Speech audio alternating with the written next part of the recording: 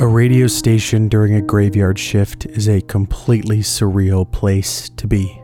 It's quiet, and as you're going, you're tracing the roads at a time when nearly no one else is out. Seeing another car on the roads after midnight on a weekday feels like you're both lost, both wondering how the other got out there, where you're going, and why.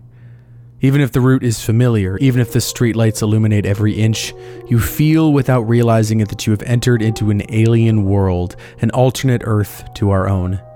The gray shadows and the empty parking lots warn you not to enter, and the last glowing windows from fellow night owls wink out like stars. As you're going to the radio station, it's midnight, still bustling, but going home. It's past 3 a.m.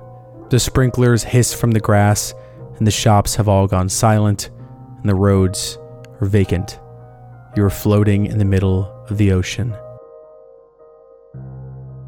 For a year and a half, my friend Nick and I hosted a show from 1 to 3 in the morning until life got busy and we had to go on hiatus.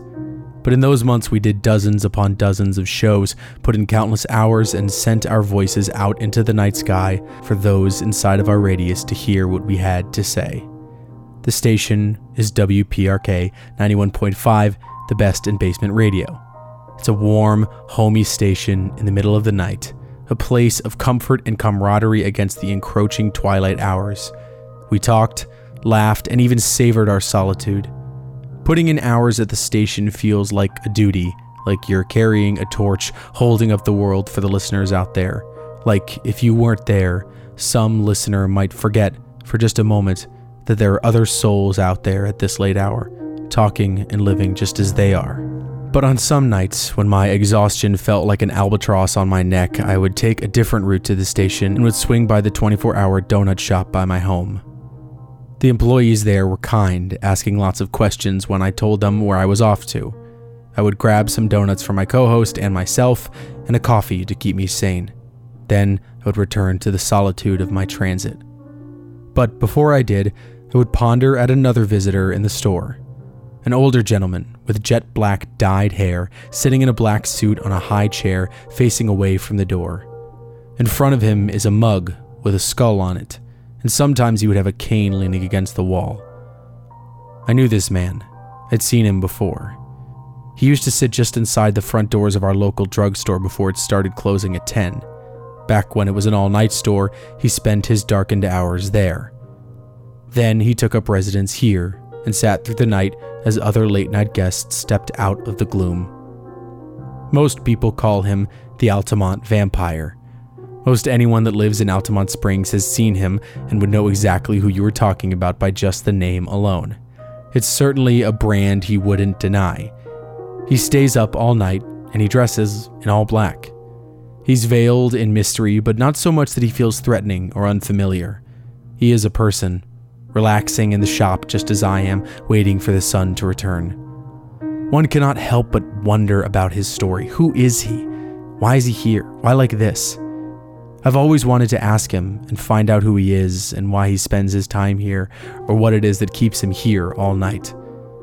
I've never wanted to be rude or to mock him. I don't want to belittle him in the slightest. I just want to know why. But he's been gone for the past few months. When I find my car passing the donut shop after dark, I slow and swing to the right lane and watch for a glimpse of the Altamont Vampire, but the golden interior of the shop does not illuminate his form. He's gone. Maybe he'll return and then we can talk. Maybe share coffee and learn about each other. Until then, for now, he's just a story, a piece of a legend that other residents of Seminole County share with bemusement. Have you seen the Altamont Vampire in his all-night perch on State Road 436? Every little community like mine has a story like this, some inexplicable legend, some story that makes you stop and think. Is there an easy answer? In the case of the Altamont Vampire, I'm sure there is. For others, the stories are older, wrapped in confusion and uncertainty, meant to be an ephemeral thing, never intending to be unfurled. No place encapsulates that sort of entanglement quite like a lone hill in the middle of an isolated town, known by all who pass under its arch as Spook Hill.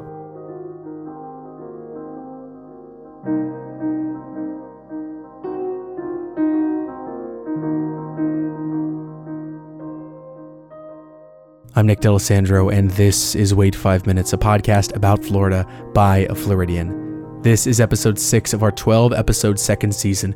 We are halfway through. It's the month of October, and I'm telling you some of my favorite spooky stories in the state. This week, I'd like to tell you some urban legends, ones that I've traced down and experienced firsthand. Starting with Spook Hill. The sign at Spook Hill reads the following, quote, "Ages ago, an Indian town on Lake Wales Lake was plagued with raids by a huge gator. The town's great warrior chief and the gator were killed in a final battle that created the huge swampy depression nearby. The chief was buried on its north side. Later, pioneer haulers coming from the old army trail atop the ridge above found their horses laboring here at the foot of the ridge and called it Spook Hill. Is it the gator seeking revenge, or the chief protecting his land?" End quote. Attached to the sign is a smiling cartoon of a ghost, similar to the ghost in the Ghostbusters logo, pointing gleefully at the paragraph. Beneath the sign is a sentence of instruction, extremely straightforward. Stop car on white line, place in neutral, and let it roll back. It's a Saturday afternoon, and the rainstorm has just passed. I'd come to Lake Wales in search of Bok Tower Gardens, but I couldn't leave the city without visiting Spook Hill. I'd heard so much about it for the past few years, and now was finally my chance. You have to pull off the main road and go around a little residential block to get here. Right next to Spook Hill itself is Spook Hill Elementary School, a school opened next to and named for the historic attraction. It is probably the first school named for a roadside attraction that I've heard of. To top it all off, their school mascot is Casper the Friendly Ghost, who grinned from their announcement sign out front. When I pulled onto the road leading to Spook Hill, there was another car at the intersection headed into the residential streets. I had to suppress the anxiety of feeling like a dumb tourist and turn toward the line of other cars at Spook Hill. The cars in front of me really took their time. I watched them follow the instructions. They slid up to the white line slowly and then moved backwards down the hill. From my perspective, at the back of the line, I honestly couldn't tell what was happening. One woman was out of her car filming and clearly was delighted by the event. Once it was my turn, I paused and followed the instructions carefully. I slid my car to the line, slowly clicked into neutral, and held my breath. It's difficult to describe the sensation of what happened next. It was a rare experience, one I'd never felt before. It wasn't supernatural or otherworldly or terrifying. Rather, it was the bizarre feeling of expecting to be amazed and being left instead utterly confused.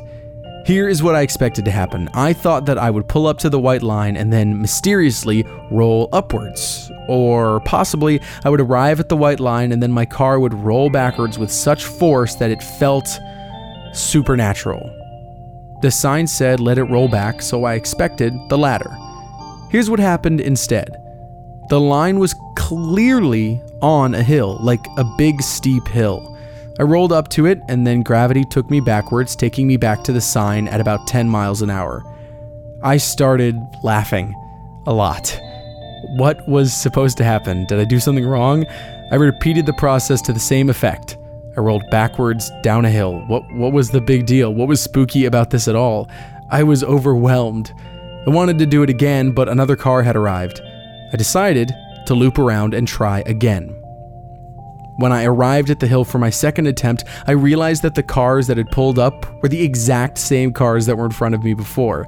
They too were attempting to figure out what was happening.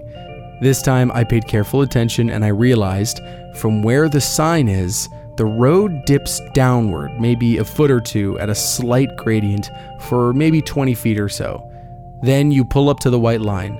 The spooky element was that you rolled backwards up that 20-foot gradient, something that a car should not be able to do.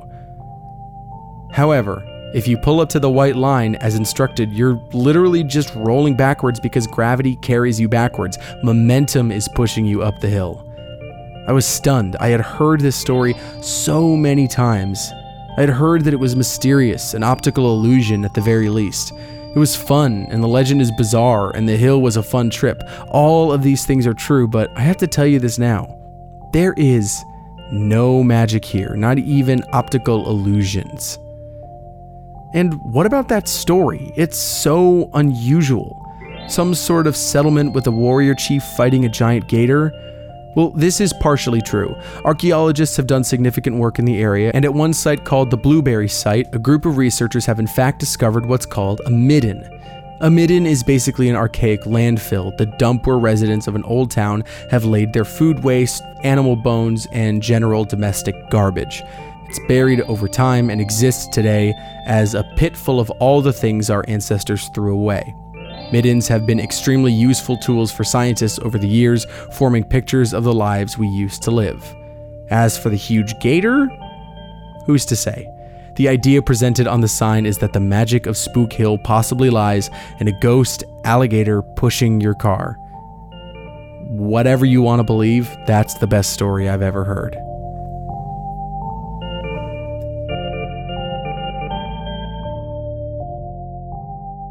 But the warrior and the gator are just part of the Spook Hill legend. The locals have several other variations on why Spook Hill is what it is. One story from the 50s relates the tale of, brace yourself, Captain Gimme Sarsaparilla, who retired in Lake Wales with his friend Teniente Vanilla.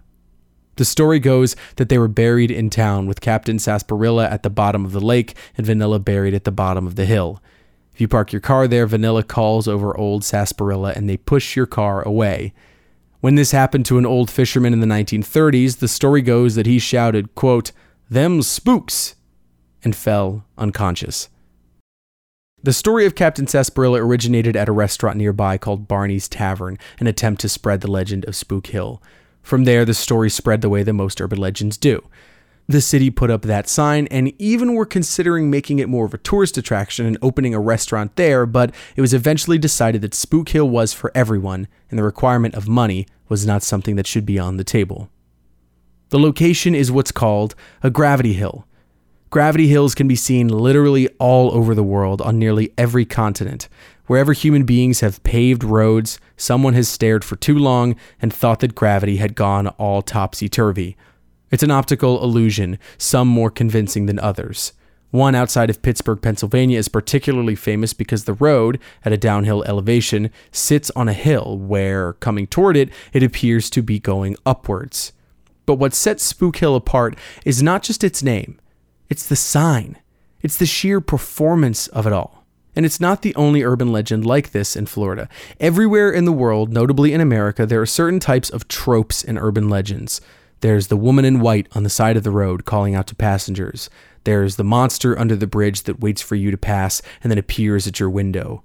There's the haunted old jailhouse or the hospital or the orphanage. We in Florida have all of those.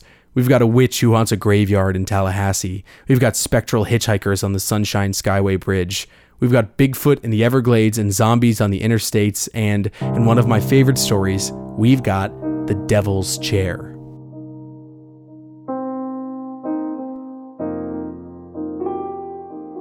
Devil chairs are common in international folklore.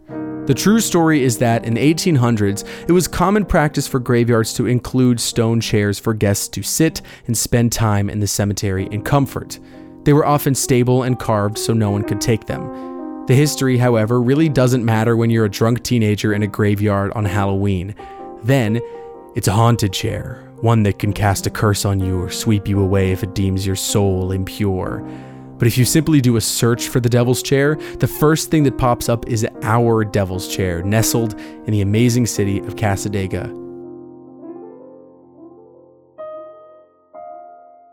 Cassadaga is a spiritualist camp, a town set off from the main road filled with mediums and spiritualists. I will dive one day into the amazing story of Cassadaga, but that is for a different episode. This spot is really amazing if you're looking for a spook. Even the most skeptical visitor feels a slight energy shift when you cross the bridge into Cassadaga. I've felt it myself. It is inexplicable. Once there, you could get a reading from any one of the mystics there. But in their graveyard, in an enclosed little space, feet from where long past psychics are buried, is a low red brick chair. The seat is maybe a foot or so off the ground, very low. The arms are high and long, and the back is tall and straight. It is not an extremely comfortable looking chair. That has not stopped people from sitting, however, and stories developed. One legend is that if you sit in the chair at midnight, the devil himself will appear and begin to commune with you. Another shares that the chair is a channel, and as you sit, you can enter communication with any number of deceased individuals. Possibly the most famous story is of a beer can. It is said that if one leaves a beer can on the chair overnight, you will find all the liquid removed, but the can has not been opened. Historians know the chair to be a resting place for the living, notably the husband of the woman buried on the plot who would sit and visit her every day. But for the past century, legends sprouted around the tall brick chair in the graveyard of the camp. As you can tell, Florida is as familiar with urban legends as it is with sunshine. Wherever humanity has landed, there has been folklore and half-truths to explain undescribable circumstances. But in the case of Florida, a foundational element of who we are, our history, is an urban legend, though not exactly a spooky one. It all goes back to Ponce.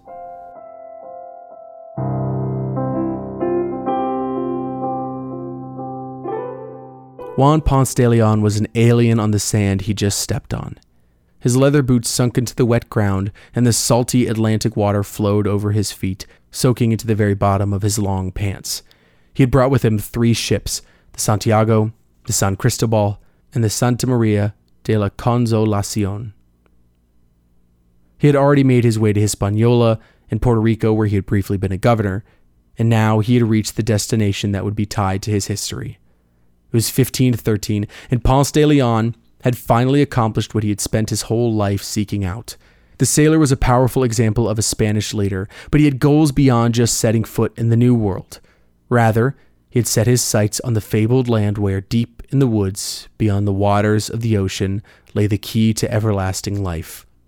A trickle of water, so mystical that its origins stretch back thousands of years, the Fountain of Youth. Except, as far as historians can tell, the idea of the Fountain of Youth likely never even crossed Ponce de Leon's mind. He maybe never even heard of such a concept, let alone sought out its mythical location on the east coast of Florida.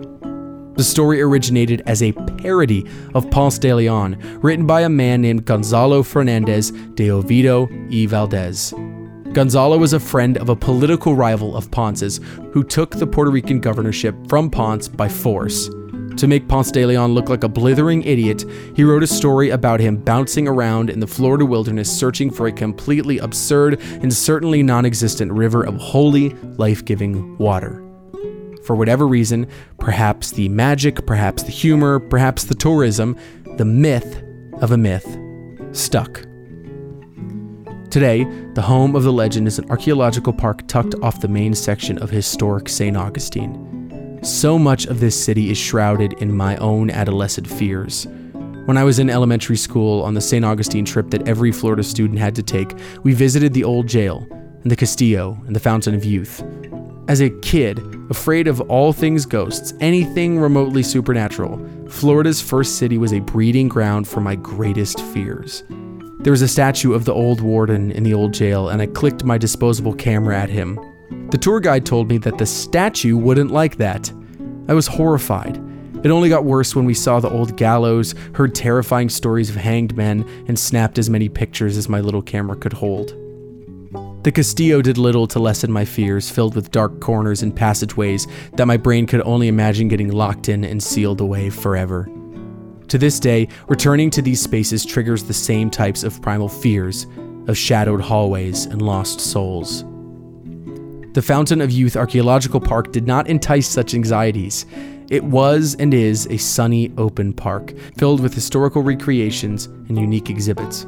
Along the path, you can see recreations of cannon fire and pistol ranges. There is an entire area dedicated to a former dig, where archaeologists discovered the ruins and foundation of a former Timucua village, as well as artifacts from Spanish travelers that came with Pedro Menendez years after Ponce de Leon.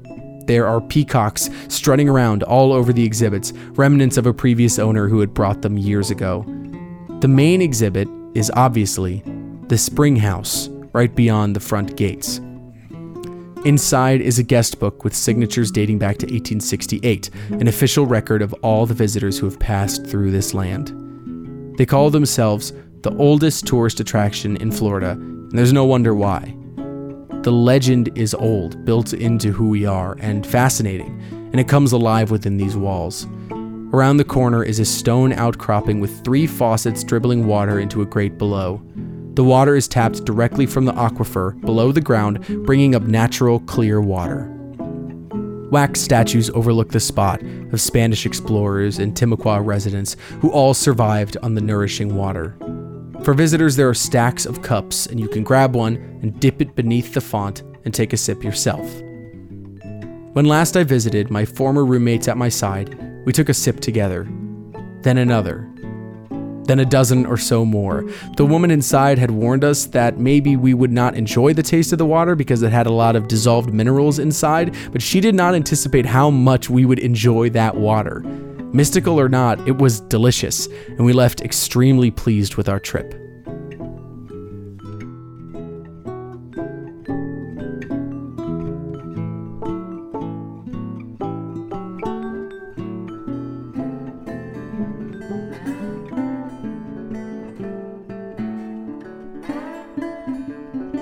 So, why does all of this work? What itch do these stories scratch? Ponce de Leon, the Devil's Chair, Spook Hill, the Altamont Vampire. Because we can't resist them, can we? I've puzzled on this for the last few weeks, churning it over. Why do we love to not only share these stories, but to seek out their physical place in the world and spot them for ourselves? Why do I always peer through the window for the Altamont Vampire? Why were there cars running through Spook Hill over and over again? Why have kids been sneaking out to the Devil's Chair for 100 years? Many want to be scared, absolutely. Some certainly want to disprove the legend or debunk the paranormal, but I think it's bigger than that. I think that we drink from the fountain and drive up the hill and sit in the chair because we want to leave our page in the grand story of that legend. We want to have our own chapter, our own perspective, our own version. Maybe that's selfish, but we do. I have shared with you mine, my late night visits and amusing encounters. These are my chapters, my accounts in the 1,000-year legacy of human fascinations. It's one of the great gifts of being humans. We tell stories. Florida has ample opportunity. Maybe the fountain will restore your health, and maybe you will hear the voices in the chair, or maybe a spectral gator will push your car up a slight hill. I don't know. It's not my place to know. It's up to you to write your chapter of that legend. Go, seek him out, and most importantly, tell others.